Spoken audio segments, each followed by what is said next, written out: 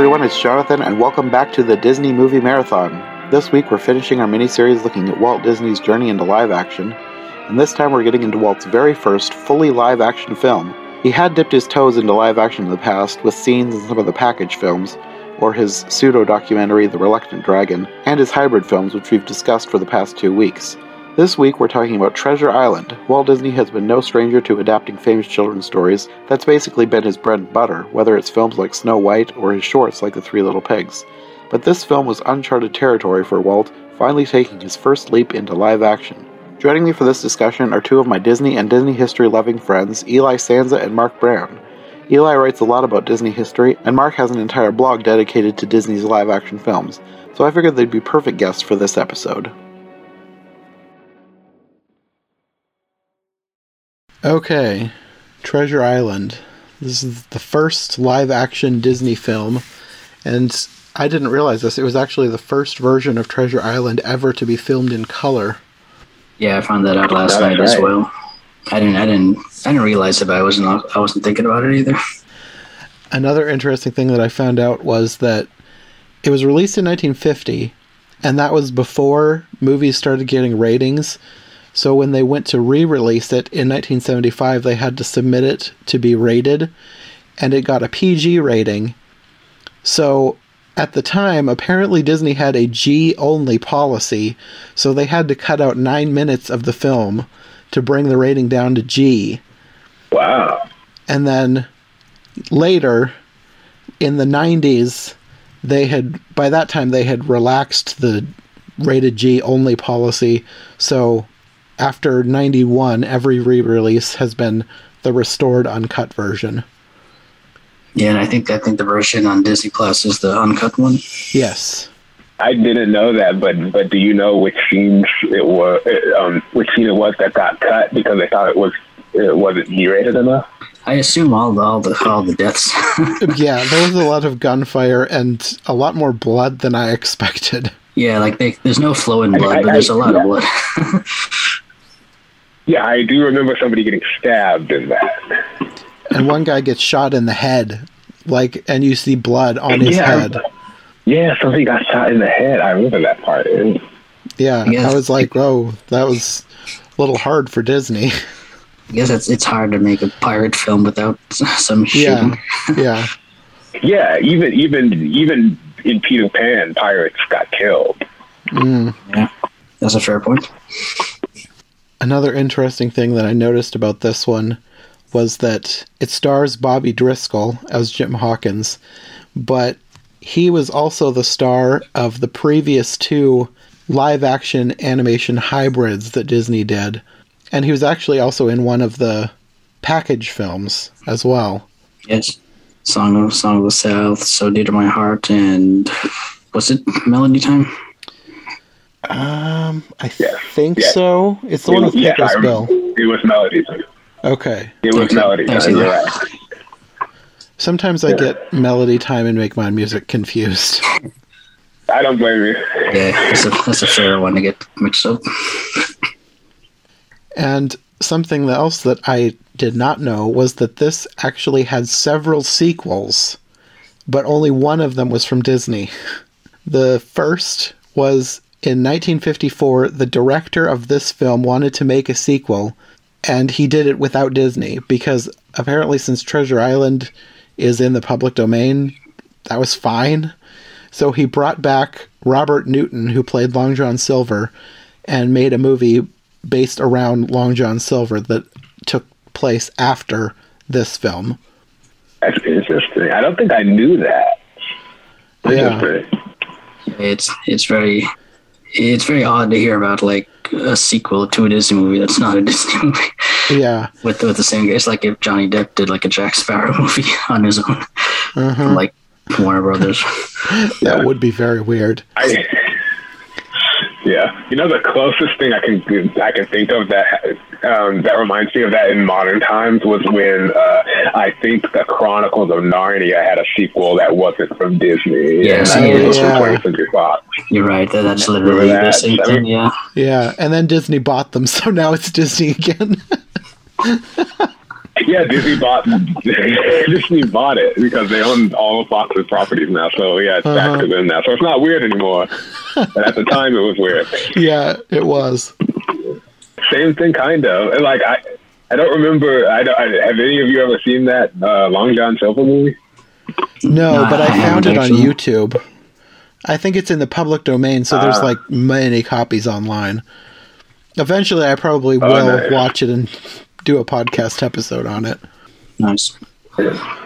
And the next sequel actually is a series that spun off of the Long John Silver movie. I think it just follows after the Long John Silver movie, and it's just random adventures with Long John Silver, I guess. I haven't watched it either. And if I'm not mistaken, I think it's the same director too, who are at least like he did some episodes. Yeah. I don't think he did all of it, but he did some of the episodes. So I guess the director was more passionate about that movie than Disney was. Apparently. Byron Heskin is his name, I think. Yeah, Byron. That's right, Byron Heskin. Yeah, Byron Heskin. Yeah. And then the last sequel to this movie was the one that was actually made by Disney. And in true Disney fashion, it was made decades later. In 1986, they made a miniseries called Return to Treasure Island, and it starred Brian Blessed as Long John Silver and Christopher Guard as Jim Hawkins. Yeah, I'd never heard about that or even knew that existed before. No, I think it has been released on VHS. I don't know about DVD. It's not on Disney Plus because I looked. I doubt that would be the first one they'll put on. It was kind of funny though, because this didn't start out as a sequel to this movie. It started out as a sequel to a 1966 version starring somebody named Ivor Dean. Mm-hmm. And he wanted to make a sequel to his movie so he could play Long John Silver again. But he ended up dying before the movie could be made. So the script was reworked into the miniseries and then produced by Disney. That's so weird. Yeah. Wow. I can see now. I know about a lot of obscure Disney things, but this I don't remember ever hearing about. You said that there was a miniseries that came out in the 80s, and where was it? Was this on Disney Channel? I think it was a Disney Channel series. Yeah, I think so. Okay. Yeah. Something Disney that all three of us never heard of before. That's really something. You know, the Disney Channel in the 80s and 90s, I have a little bit of a blind spot for me, in terms of the knowledge of their shows and movies. Oh, just Disney Channel as a whole is a blind spot for me. Yeah. Well, I watched that channel when I was a teenager, so I know a little bit about the late 90s, 2000s stuff, but like definitely the 80s, I don't know a lot about. Mm-hmm. I'm hoping that someday it'll be on Disney Plus. I want a lot of things. Things on Disney Plus. They don't have a lot of stuff. Yeah. I want their entire live action library to be on Disney Plus, but we'll see. Me too. Hopefully one day. It seems like they're like holding things back. It seems like they are. They might be holding things back on purpose just to, release them like gradually. Yeah, that's kind of what I have been assuming is happening. Because a lot of times they'll do like a big drop of a lot of things, including some old stuff. Mm-hmm. So maybe one day this will be included in some big drop. Yeah.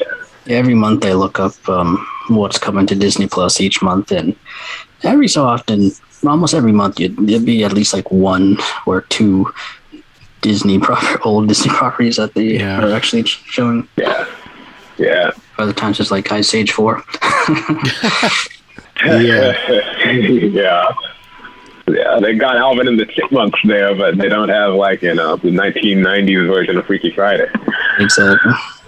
Yeah, they've got a whole bunch of stuff that is not Disney. I mean, it sort of is Disney now, but stuff it wasn't produced by Disney. Yeah, stuff like you said, like the 1990s Freaky Friday. I feel like a lot more people would be interested in watching that than Alvin and the Chipmunks. Kinda, yeah. I would watch that one first. Yeah. I guess they're catering for the young kids who aren't Disney fans. They're not going to be care about the 90s Freaky Friday. That's probably true. I remember watching that at my grandparents' when I was a kid, when it came out, and I haven't seen it since. I remember really liking it, but I really liked the original and I really liked the book. Like, I really liked that story, and I thought it was so cool there was multiple versions of it. Yeah, I heard some people say the 90s one is better than the other version, even though it's more obscure. Well, I haven't seen it since I was a kid, so I can't say that for certain. I just remember I liked it. I don't know if it's better or not. Right. Well, I suppose we should actually get on to talking about the movie. Yeah, I guess skip that. Okay, yeah. No, I'm kidding. I think one very interesting thing to mention is this movie and Robert Newton's portrayal of Long John Silver pretty much solidified in American culture and film culture the stereotypical pirate talk and pirate mannerisms. Pretty much that it's literally all Robert Newton. I had heard that. So how were pirates portrayed before this? Were they like, if you watch a lot of older pirate movies, a lot of them would have British accents, like, but not from the West Country, which is what Robert Newton is doing an impression of. But like, they have like more posh British accents and stuff like that. Huh. I guess I haven't watched very many pirate movies that are older than this, so. Yeah, I don't think I have either. But yeah, this was pretty much Robert Newton is the quote unquote patron saint of Talk Like a Pirate Day. Okay, yeah, it's kind of interesting. It's kind of like how, like, the Wicked Witch of the West and the Wizard of Oz is kind of like the archetype of witches. Yeah. It was the same thing, kind of. Like, he was like, well, Long John Silver had like an Irish accent, kind of, and that's a lot of how stereotypical pirates talk now. Yeah, he took the West Country accent and of the farmers and that left class in England and just kind of exaggerated it a bit, and that became the R matey that we know now.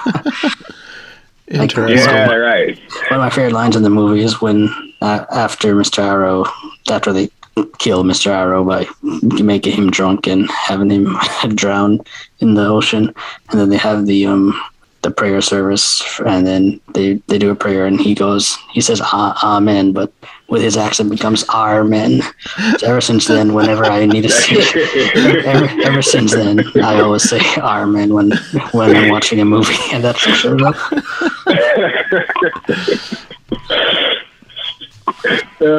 That was funny.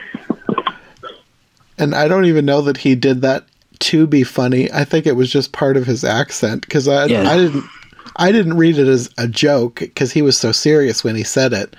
But now that you say that, that is really funny. Yeah, I don't think he meant it to be a joke, but I just find it hilarious. Yeah.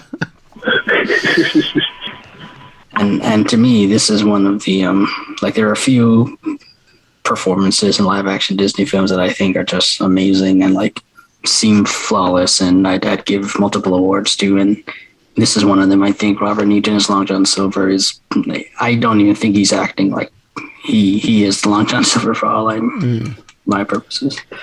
Yeah, he was like a popular actor in like Britain, I think. Yeah. He was like, I heard, much more than America. Like, he was like, I don't know, like the George Clooney of the time or something like that.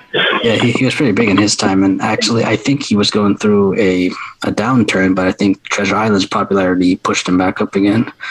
Oh, that's good. So like outside of Treasure Island, and then like Jonathan said, he played Long John Silver again in like 2 other productions. I think his most famous role is probably his last role. He was in Around the World in 80 Days in the American version of that. I think those are probably his 2 biggest roles. That probably explains why they wanted the sequel. Yeah. I could see why he agreed to be in the sequel. I thought it was kind of interesting that they open not like in the middle, but they don't do like the regular introduction of Billy Bones. Like, he's already in the inn. Yeah. They open. When it opened, I thought it was Billy Bones coming up to the inn, but it was actually Black Dog. So they skipped a bunch of it, but I think it works. And the movie's only a little over an hour and a half long, so if you're going to cut stuff, I think that was a good thing to cut, and it works to open it with Black Dog coming and looking for him, and him already there, freaking out. I agree. I think I didn't think about that until you mentioned it, but it actually does work really well. Well, yeah, Walt Disney always was taking artistic liberties with source material because he cared more about making an entertaining movie than making a faithful adaptation of the book. So he didn't care if he cut stuff out. He just, because all he cared about was like entertaining people, and he was good at that, so that you didn't mind. Mm-hmm. That's kind of one thing that I kind of wish Disney would do again. I kind of want them to make an animated movie or even a good live action movie like based on a work of literature. I feel they haven't done one in a long time. And I kind of want them to go back to their roots, like maybe an animated Animal Farm or I don't know, another live action Charles Dickens movie or something. Like I kind of want them to go. I know they're doing a lot of young adult books and stuff, but it'd be nice for them to do like a good old-fashioned literature piece of work, Yeah, I would love that. Yeah, me too. An animated Little Women. I feel like I might have said that in my Little Women series on my Every Version Ever podcast. But Little Women would make a good animated film, and I'm surprised that they haven't really done that. There's been actually a few anime versions, but no American or British English adaptations in animation.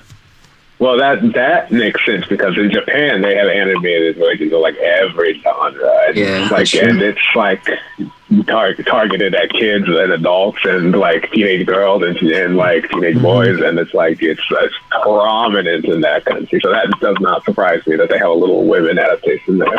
So we're both of you. Were both of you fans of the original, the book, the Treasure Island, the novel?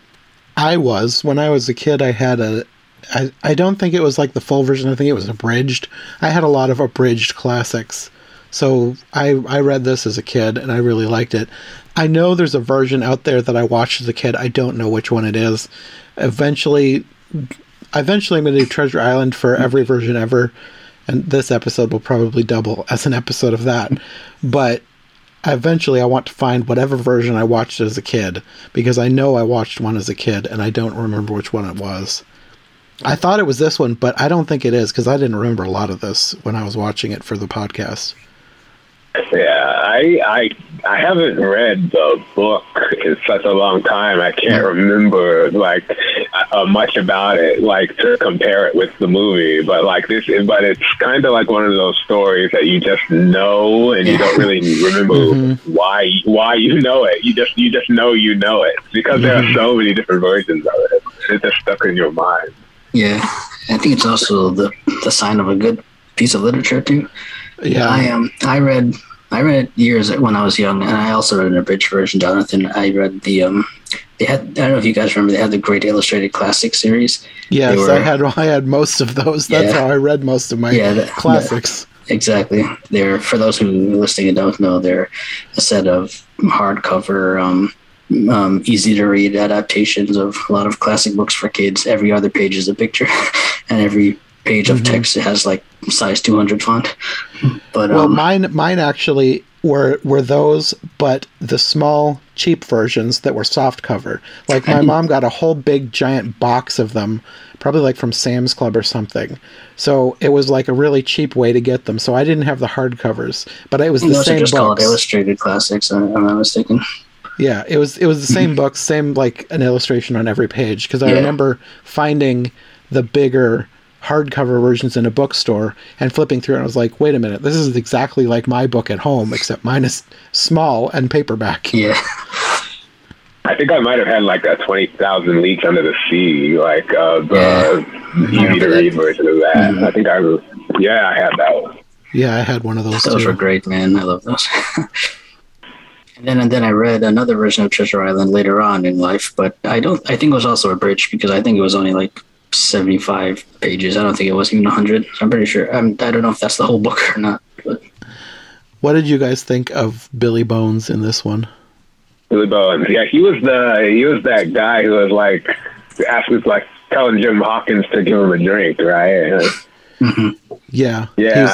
He's the one at the beginning who had the trunk. He was the one who originally had the map. Yes, I remember now. Yes, yeah, he was. I liked him. I liked this version of him.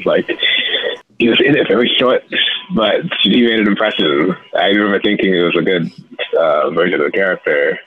I think in the Muppet Treasure Island, if I'm not mistaken, he's played by Billy Connolly. And there's a favorite scene I have when he comes in and he's like, Jimmy Jim, Jimmy Jim, Jim Jim Jim. And then Rizzo, the rat's like, I'm not Jimmy Jim, Jimmy Jim, Jim Jim Jim. He's Jimmy Jim, Jimmy Jim, Jim Jim Jim. Jim, Jimmy Jim, Jimmy Jim. And then when he dies, he died? I thought this was supposed to be a kids' movie. My brothers and I quoted that all the time. Dude, that was the version of Billy Bones I love. Yes. Yeah. I think I liked this version, but I think I was expecting something more like Muppet Treasure Island. So it was kind of weird to have him be this really old, kind of crazy guy. Yeah, this movie is pretty serious. Like, it's family, but like, they don't wink at the audience really. Yeah. Yeah. Yeah, it seems like they really tried to make sure that it was like serious, like cutthroat. Like people could die at any minute type of adventure film, which they did a good job of. Yeah, it definitely was, and it needed to be because the original book was too. Not every version can be Muppet Treasure Island. Yeah, even Walt Disney understood that. And Long John Silver to me is that's the epitome of a pirate. Like when I think of pirate, I think of him. Like I love Jack Sparrow, but Long John Silver is my go-to pirate. Yeah, he was great. Yeah, he really is a quintessential pirate. Oh, and also Robert Newton played another pirate in another movie. He played Blackbeard in a Blackbeard movie. So I don't know. He just had a pirate's way about him, I guess. He played the part well. That's good casting, though. That's how you know you made an impression. That's true. Another character that I felt like I was spoiled by the Muppet version is Blind Pew, the guy who gives Billy Bones the black spot. Who plays him in the Muppet version again? He's a Muppet. Oh, I get it. He had another line. My brothers and I must have quoted like every line from this movie, but Blind Pew had a line that we quoted all the time when he's searching for the map in the inn, and he says, "Those little girls must have it," because he had earlier felt Jim's hair and thought he was a girl. And we would quote that all the time. Right. He was like, "Don't insult my intelligence by telling me that you're not a girl." Gotta watch that again. Yeah, it's such a good version. If we ever do another episode, we'll do that one. Yeah. The Treasure Island makes me laugh just because everything that happens in Treasure Island reminds me about the Treasure Island. Yeah. That movie just turns into a comedy because of that Muppet film. Yeah, kinda. Yeah. Once I do an every version ever series on Treasure Island, I'll have to do Muppet Treasure Island. Definitely. It's one of the quintessential versions. Yeah. Oh, you have to do a deep dive in the Muppet Treasure Island. I would love to hear that. What did you guys think of Dr. Livesey and Squire Trelawney? They were good. Like they had a few like moments that I thought were like good character moments. Like Squire Trelawney was the guy who was like, he put together the trip. Yeah, that's what I thought. Yeah, he was put together the trip, and he was going to make sure that it was like the search for the treasure map was on the down low, and he wasn't going to tell anyone about it. Yeah, and Dr. Livesey was worried that because he had a big mouth, that he was going to like let the word slip that they were looking for the treasure map secretly. Mm-hmm. And then it turned out that. Yeah, I don't think the word got out, but it wasn't his fault. I think it was like No, wait, I remember what it was. Yeah, he hired Long John Silver, and then he thought that Long John Silver was an upstanding person, and then it turned out he wasn't. Yeah, yeah. No, they had some good moments, like, that made them kind of sympathetic and interesting. So I did like both of them as characters, even though they were kind of dry. They were both, like, English gentlemen. So, like, but they were still interesting for what they were. Mm-hmm.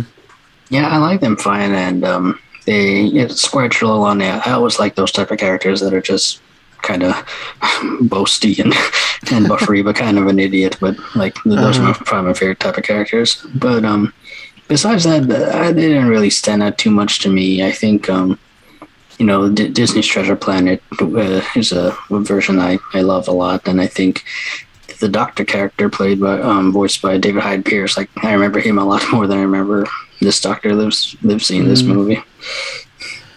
Yeah, same. I liked Dr. Livesey here. I had forgotten about him as a character because I've seen Muppet Treasure Island so many times that Dr. Livesey, I thought that maybe they'd cut him out. I had to look him up. He was actually played by Dr. Honeydew, so I had completely forgotten that he was even a character in Muppet Treasure Island. Oh, yeah, because it's the Doctor. Wow. So I was semi-unfamiliar with the character. Even though I recognized the name, I couldn't remember much about his character, but I really liked him in this movie. Yeah, and I remember Dr. Doppler was, when I watched Treasure Planet, I remember when I found out about Dr. Doppler, I was like, who was he in Muppet Treasure Island again? And it was like, and I thought that he wasn't. I thought that he wasn't in Muppet Treasure Island, but yeah, because Dr. Honeydew's role was smaller in that. So yeah, and like I said, I can't remember how the original book went. So yeah, you have to keep track of these characters when you're adapting them. Sometimes they're like have smaller roles, and they have bigger roles. It depends on the take by the director. Like, this movie also, like, doesn't feature Jim Hawkins' mom. Like, I was just gonna say that. He's just like, where's your mom? Oh, she's out shopping.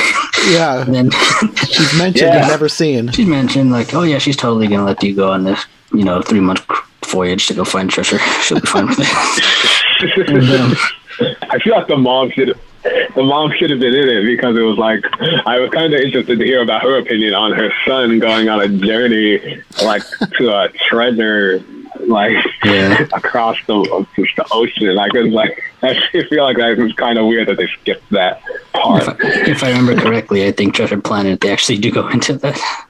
Yes. Yeah. Well, he's a lot older in Treasure Planet too. True. And this is one of the few movies that, like, there are no women characters besides, like, extras in the background. I thought that too. I was like, first I was looking for the mother. Like, is she even going to be in this? Mm-hmm. And then I realized there's, like, no female characters at all. Yeah, this and I know there are a few, and Lawrence of Arabia is another one that comes to mind. Yeah, there's zero. I didn't notice any women there. If you say there were some women in the background, then I believe you. But, like, I didn't notice, and they certainly didn't have any speaking parts. So that was something I kind of noticed about how it made this movie kind of rare. Yeah, definitely. Yeah, it was a little strange. Yeah, you see women in the background when they go to they go into town, and you see them coming out of the windows and stuff. But yeah, no one has no one has lines or anything.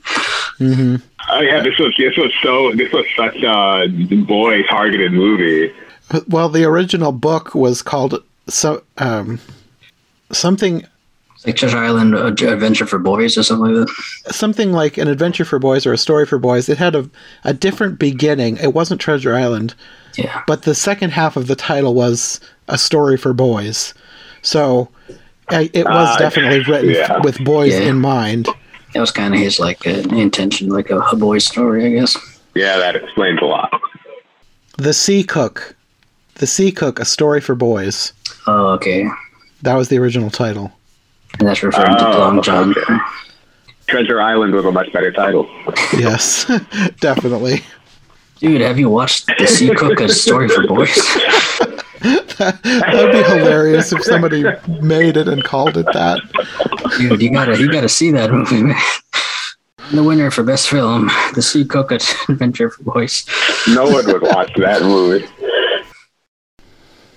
And another thing about the book, Treasure Island, not only did this movie, like we said, cement the idea of pirates in our mind and how they're portrayed in films, but even the book itself kind of pretty much gave us everything we know, or at least most of what we know about pirates in fiction in general, like the idea of treasure maps and buried treasures and one-legged, peg-legged men with parrots on their shoulders and stuff like that, the black spot and all that. Because most of that isn't, there's no recorded incident of pirate ever burying treasure or a legitimate treasure map to a treasure. Because really? why would you bury the treasure if you found treasure? That is true. I never thought about that before. Yeah, it's very much inspired by this book, and this book just kind of took over our ideas of what pirates are like and all that. That makes a lot of sense because it entered the zeitgeist, all the pirate cliches, because of this book. Yeah. And then a character that I love Treasure Planet, except for one character who I think is the most annoying character in Disney history, and that's Ben in that version. So I was very happy that Ben Gunn in this version is a human being, not an annoying Martin Short voice role. Well, he was kind of weird, like the Treasure Planet version too. Yeah, he was very out of his mind. I could tolerate him here. I can't tolerate him as Martin Short, I guess. I don't know. I've heard that a lot. Yeah, you could tell they were trying. You could tell they were trying to go for a Robin Williams beanie thing, but it didn't really work. Yeah. Then Muppet Treasure Island just makes it Benjamin Gunn with Miss Piggy. Yes. That's like one of the best changes that they made. I love that. Yes, agreed. No, with Ben in Treasure Planet, I always hear about people hating him, but I don't remember him ever bothering me. I don't actually remember a lot about him.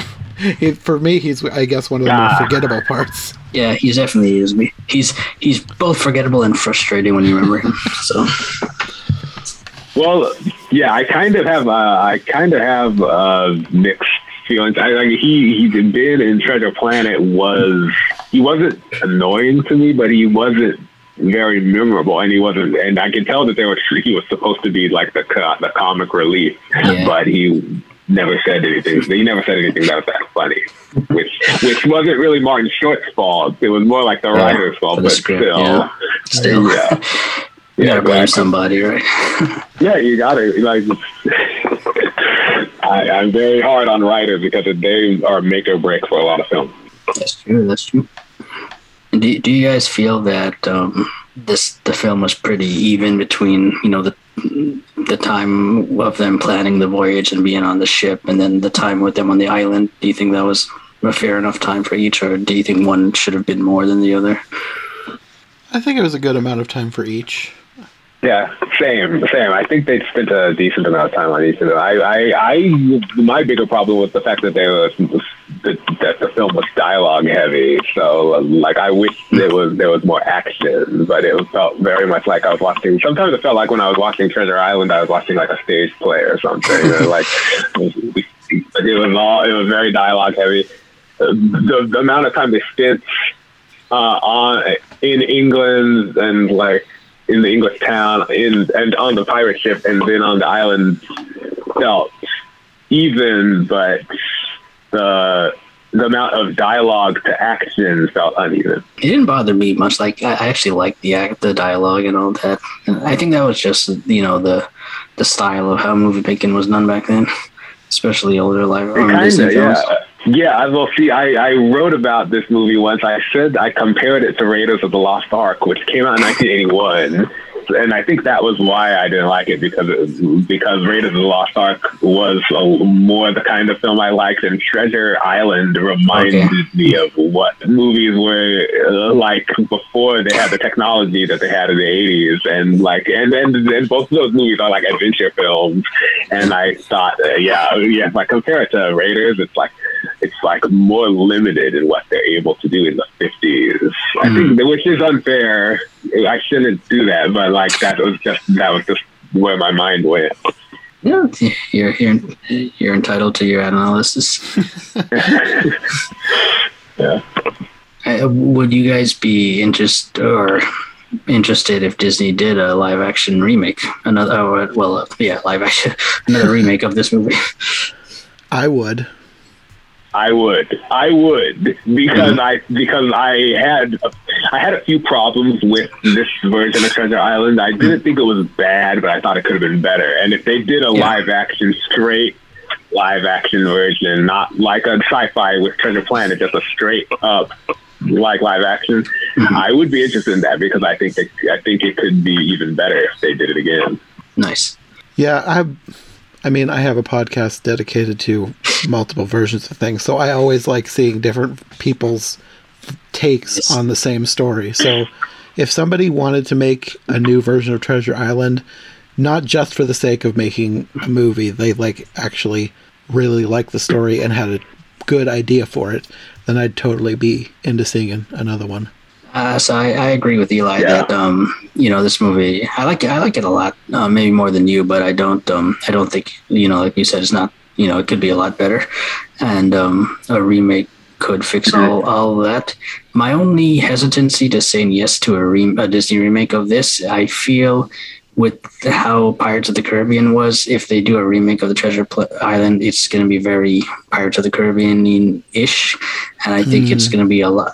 To me, Treasure Island is not an action movie; it's more of an adventure movie, and I think, or like not action story, it's more of an adventure story. And I think if they were to do Treasure Island now, it would be a lot more action than adventure, and I don't know if I would like that.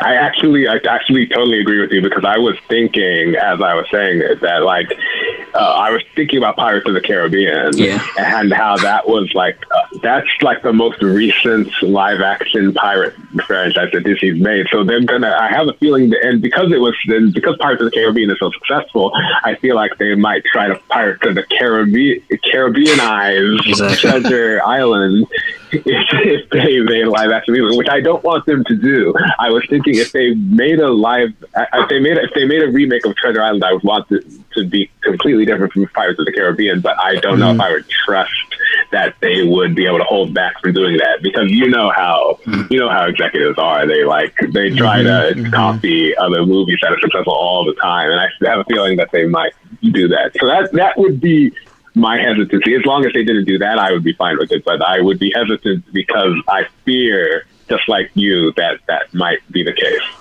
Totally agree with you. I would almost say I would rather another company did a version of Treasure Island, than instead of Disney. But even then, I think Pirates has just the whole culture of Pirates of the Caribbean would still. It still would be under that shadow, and I think even another company would try to recapture that. But I do think that it matters who the directors and writers are. If they hire good directors, then it could be good.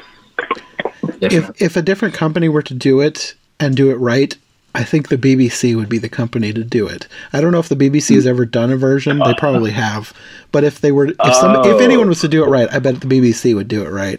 I would trust BBC. Yeah. I think I would too, yeah.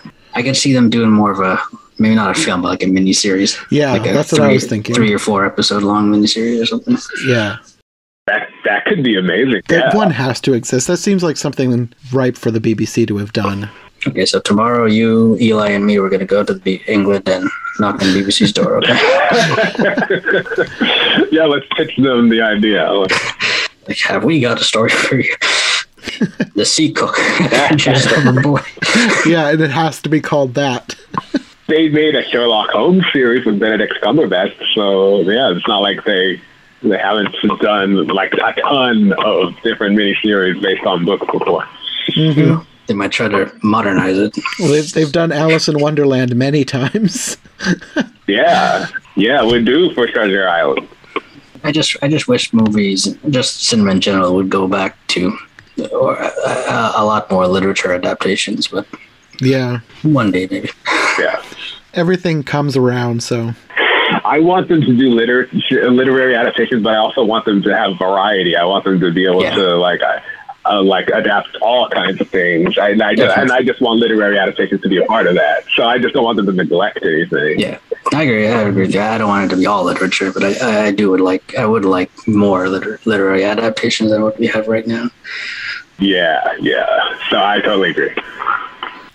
I guess one thing that I just realized we haven't really talked about, we've talked about all the other characters, we haven't really talked about Jim Hawkins. Well, you kind of bring it up when you talk about Bobby Driscoll, but Jim Hawkins, it's interesting, he's the only guy with an American accent in that movie. I thought that too. Oh yeah, I didn't even realize how weird that was until you just brought it up. Like, yeah, I knew Bobby Driscoll was an American, but I didn't put it together. Wait a minute, why does he have an American accent in this movie if it's set in 1765 England? Sort of. Squire Trelawney.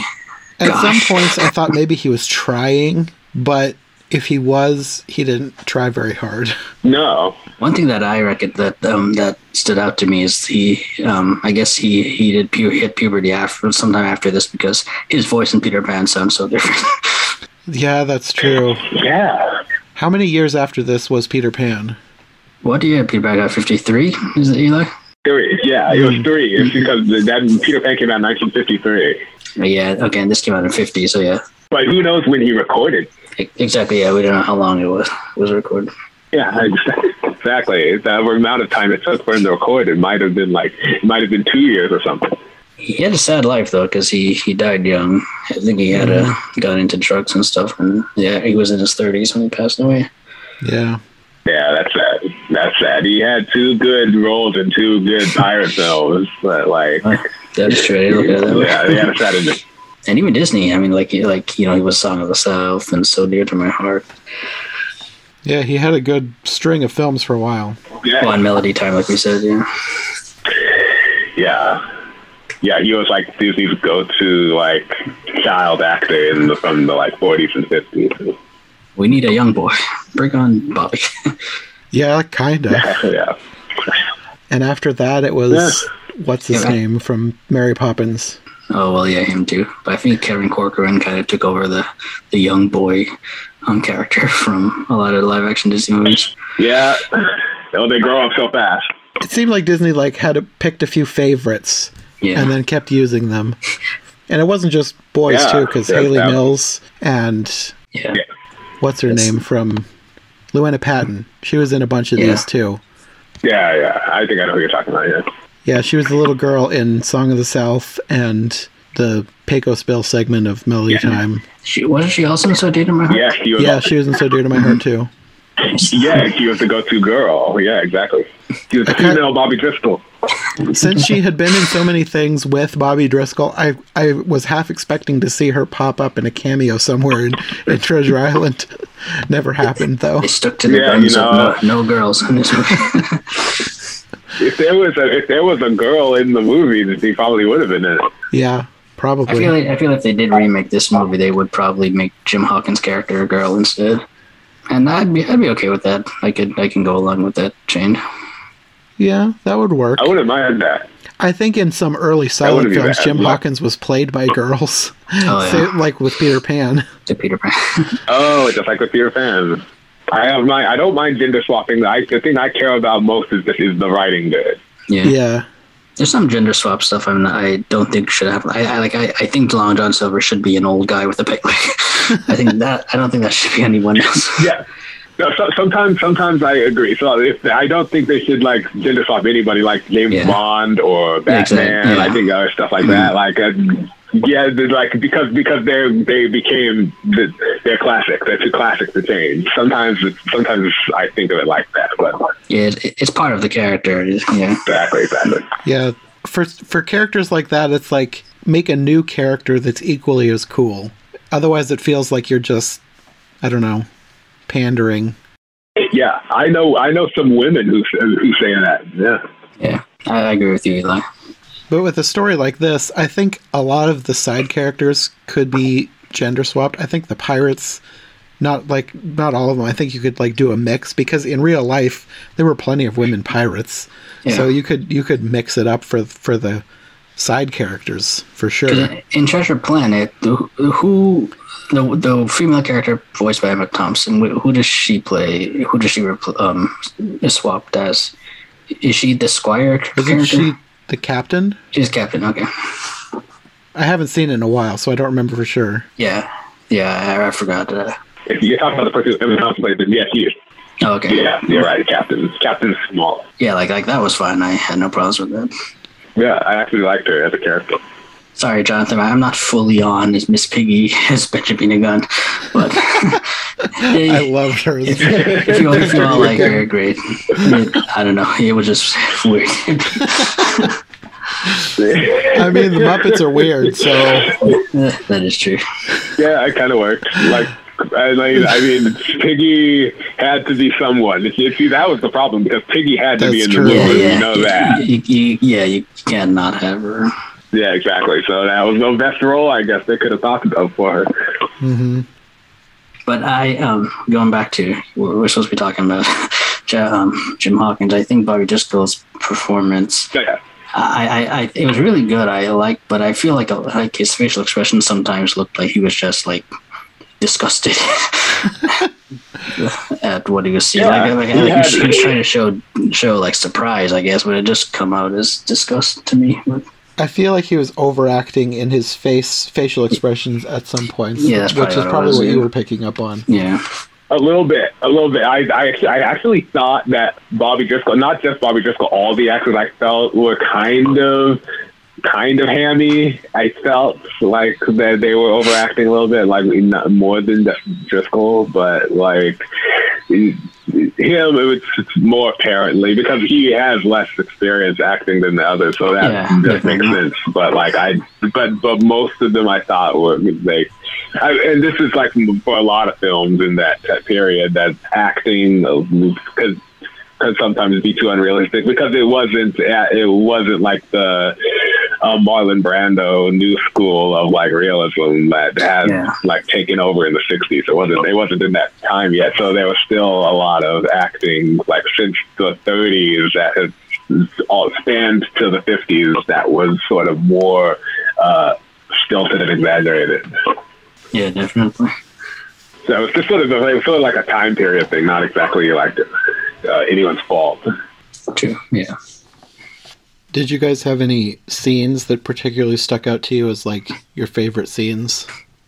You know what I liked was in terms of the themes of the movie. I liked, and this is the thing that stood out for me on every version of Treasure Island I always see. It's Jim Hawkins' relationship with Long John Silver, because I always thought that Jim Hawkins' relationship with Silver was sort of complex because it was like they're kind of friends, but they don't trust each other. They're kind of not friends, but they're still friends. It was like it's kind of a complex relationship. Like Long John Silver was kind of like a bad guy, but he was also likable. Yeah. And you were sort of in Jim Hawkins' shoes a little bit with him because he sort of helped Long John Silver escape at the end of that movie, but he still escaped from him when he was trying to kidnap him. I always thought the relationship between those two characters was one of my favorites. It has a father-son kind of feel to me, but more like a father you haven't seen in many years, and it's just come back, or maybe like a distant uncle kind of scene. Yeah. A strange family. Yeah, because like even Treasure Planet, I think that's the angle they hype up more, if I remember well. I think a lot of versions probably do that. Yeah, kind of highlight Long John Silver as like a father figure to Jim. And that might kind of be why Jim Hawkins latches onto him, because he's like the father figure that he was missing. I feel like that's the angle they go for. I feel a lot of movies nowadays don't have like father or mother figure type of characters, like mentor characters to younger characters much in films anymore now that you used to see back in the day. That's kind of true. I noticed that it's a lot. So. Especially like in Disney films where they usually kill off one or both. It's like the go-to to kill the parents because it just makes good drama. Yeah. Definitely. Characters that are that are friends or like have some sort of relationship like that, they kind of make them more around the same age. Mm-hmm. Yeah, they've been doing that a lot more recently. Or like you see like an older brother, older sister kind of vibe more so than like a mentor. True. It's kind of like what they're going for now. It's like more like a peer thing, because I think that's what like more like what I think that's what they're trying to do, because millennials are who they're trying to appeal to nowadays, and I think that's more a millennial thing to reject like adults and care more about like the opinions of their friends. That might be why they do that. So that's a very very strong insight. You're probably right. It could be, but I like characters who are really old too. Like I love a good old lady character. Yeah, I'm with you, Jonathan. Like I much prefer that. Me too. I like it. Yoda is like my favorite movie character of all time. Yeah. He's like the oldest character in movie history. Definitely.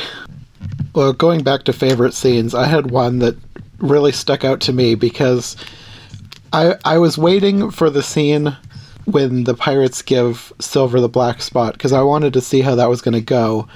And like one of my favorite parts of Muppet Treasure, we keep coming back to Muppet Treasure Island, but one of my favorite parts of Muppet Treasure Island is when Silver freaks them all out because they'd ripped a page out of a Bible. Yeah. And they did that a little bit in this, but not to the extreme that they did in Muppet Treasure Island. But I really liked the part where they finally they've like reaccepted Silver and they're taking back the black spot. And instead of the one guy I think is going to crumple it up, but Silver pushes it towards the guy who actually took it out of the Bible, and he says, "Put it back in the good book, mate. Poor roving seaman like the likes of you needs every scrap of scripture he can get." That was a good line. I like that. Yeah. I love that scene.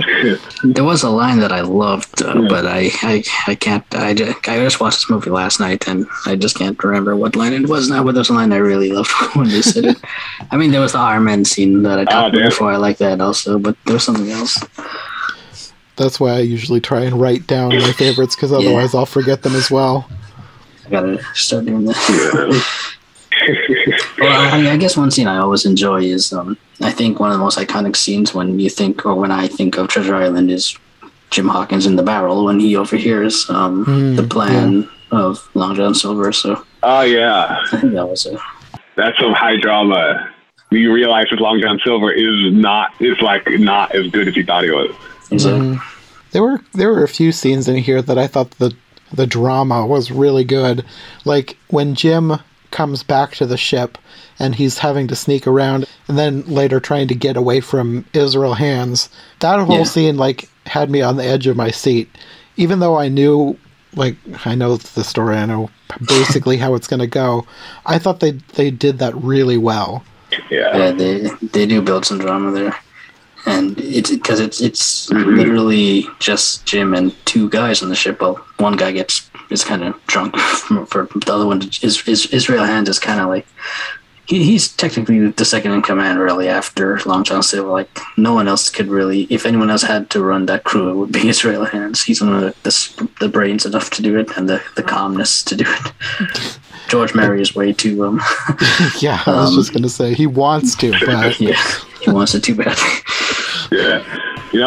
My favorite part of the movie was probably the ending of the movie, because that's the one that really affected me, like emotionally the most, because it's like, because look at what's happening. Okay, so Long John Silver is essentially escaped with Jim Hawkins in tow, and Jim Hawkins manages to escape his grasp, and they're about to capture Long John Silver, and instead Jim Hawkins helps Long John Silver escape. It's a very interesting. It's a kind of a Casablanca ending, because it's like what you expect to happen is that Humphrey Bogart and Ingrid Bergman are going to fly away together, but you kind of and have a romantic relationship, but instead they don't, and they go their separate ways at the end of the movie. So it's not like a happy ending. And it was like not a typical romance. And in Treasure Island, the hero helps the villain escape, and it's kind of like a complex situation emotionally. It's like you don't know how to feel, but he kind of like smiles at it, like like Dr. Livesey says at the end of the movie, like, I kind of hope that Long John Silver like is okay, and I hope that I almost hope that he has a good life when he escapes. And I liked that. It was because I like it when it's not emotionally black and white. So it was emotionally gray, and those are my favorite things. Yeah, it's especially for an older Disney movie. It's well, again, because of the material it's based on. But I mean, for an older Disney movie, it's very interesting that it's a very morally gray ending and morally gray character. Well, you know how much Disney changed his books. They could have changed that ending if they wanted to, but they kept it. Yeah, I hadn't really thought about that before. That's a good point. It does seem like something that Disney would have wanted to change to give it more of a moral ending, having the bad guy get what's coming to him. But I like that they kept the real ending. Exactly. He's like Long John Silver was kind of the bad guy, but he escaped at the end. It's like very non-Disney kind of ending. Yeah, even the Muppet Treasure Island changed the ending, because Long John Silver did kind of get his comeuppance at the end of that one, and that wasn't from the book either. Yeah. I don't remember the ending of that. His boat springs a leak and he ends up back on the island being tortured by the giant rock heads telling jokes to him. Of course. Yeah. They're like, right. Muppet Treasure Island actually kind of gave us a traditional villain comeuppance. Yeah. And if anyone wasn't to do that, you would think it would have been the Muppets. So it's kind of interesting that they changed that. But it is a funny ending, so yeah, the humor is in line with the Muppets. Yeah, that's what they're going for mostly. Yeah, I feel like that's the key, the humor. That's what, if it's not funny, they wouldn't have done it. Well, any last thoughts on Disney's Treasure Island? I guess just all I want to say is for the first fully live-action Disney film, they did a pretty good job. It's a pretty good first attempt. I mean, at a fully live-action film. Yeah, I feel the same way. It was like the first time Walt Disney ever made a movie without relying on animation, which was what he always did in the 40s. But he wanted to do something live action. I think because he wanted to try something new, because that was what he was always doing. He didn't like repeating himself, and I think Walt Disney really loved trying new things, and so that was I think the initial reason why he did. And he was also Walt Disney actually spent time in England when they were filming this, and he wasn't. And in the 50s was around the time when he stopped focusing on animation as much as he did in the old days. Yeah. And so this was kind of like a turning point for him, and towards focusing more on television, focusing more on Disneyland and stuff like that. And so this is kind of like the turning point away from animation towards bigger things. Yeah. I really liked this movie. I think that it wasn't perfect, of course, but for his first live-action film, I think he did a great job. Yeah. And for something that, different versions of classic literature can end up being kind of dry sometimes, I think they did a really good job making this feel fun and basically an adventure like it's supposed to. So sometimes I would get hints that Bobby Driscoll wasn't the greatest actor at times, but I think he did a really good job, and as a whole, I did really enjoy his portrayal of Jim. Definitely. Yeah. As you guys both know, I'm big into trivia. Trivia is one of my favorite things, and one thing I like about Treasure Island in particular is a cool trivia question you could ask your friend is name an actor who portrayed Captain Flint in any adaptation of Treasure Island. And the reason it's funny is because Captain Flint is a parrot. Yes, I noticed that. Wait a minute, is Captain Flint a parrot? Yeah. So they're thinking about human beings, and you could tell them, nope, it was Polly or something, probably. Yeah. Oh, you could totally stump someone with that question. Exactly. So, all you listeners, there you go. Go make an enemy of your friend. Well, I guess that'll be all for this episode. Do you guys want to let people know where they can find you? Eli? Yeah, you can hear me talk about like Disney movies and all kinds of other stuff if you go to Twitter, which my handle is @eJunkie2014. And if you go there, then I'll send you links to my blog where I go in depth into the history of entertainment and stuff like that. It's really fun. I suggest it. And Mark?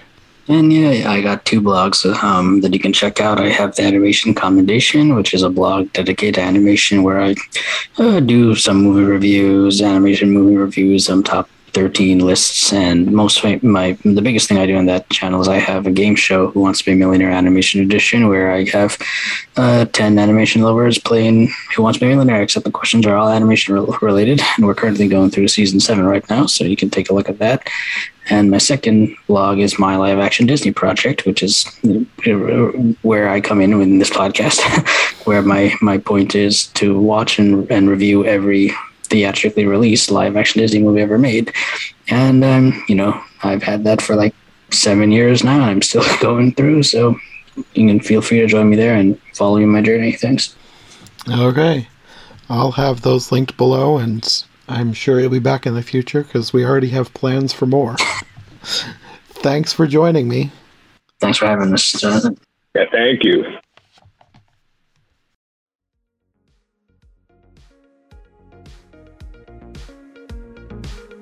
Thanks for listening to this episode of the Disney Movie Marathon on iHeart Movies. If you like what you've heard, don't forget to subscribe on whatever platform you prefer, and of course make sure to follow my co-hosts as well.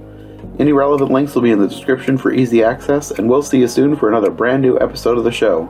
Thanks for listening, and we'll see you next time.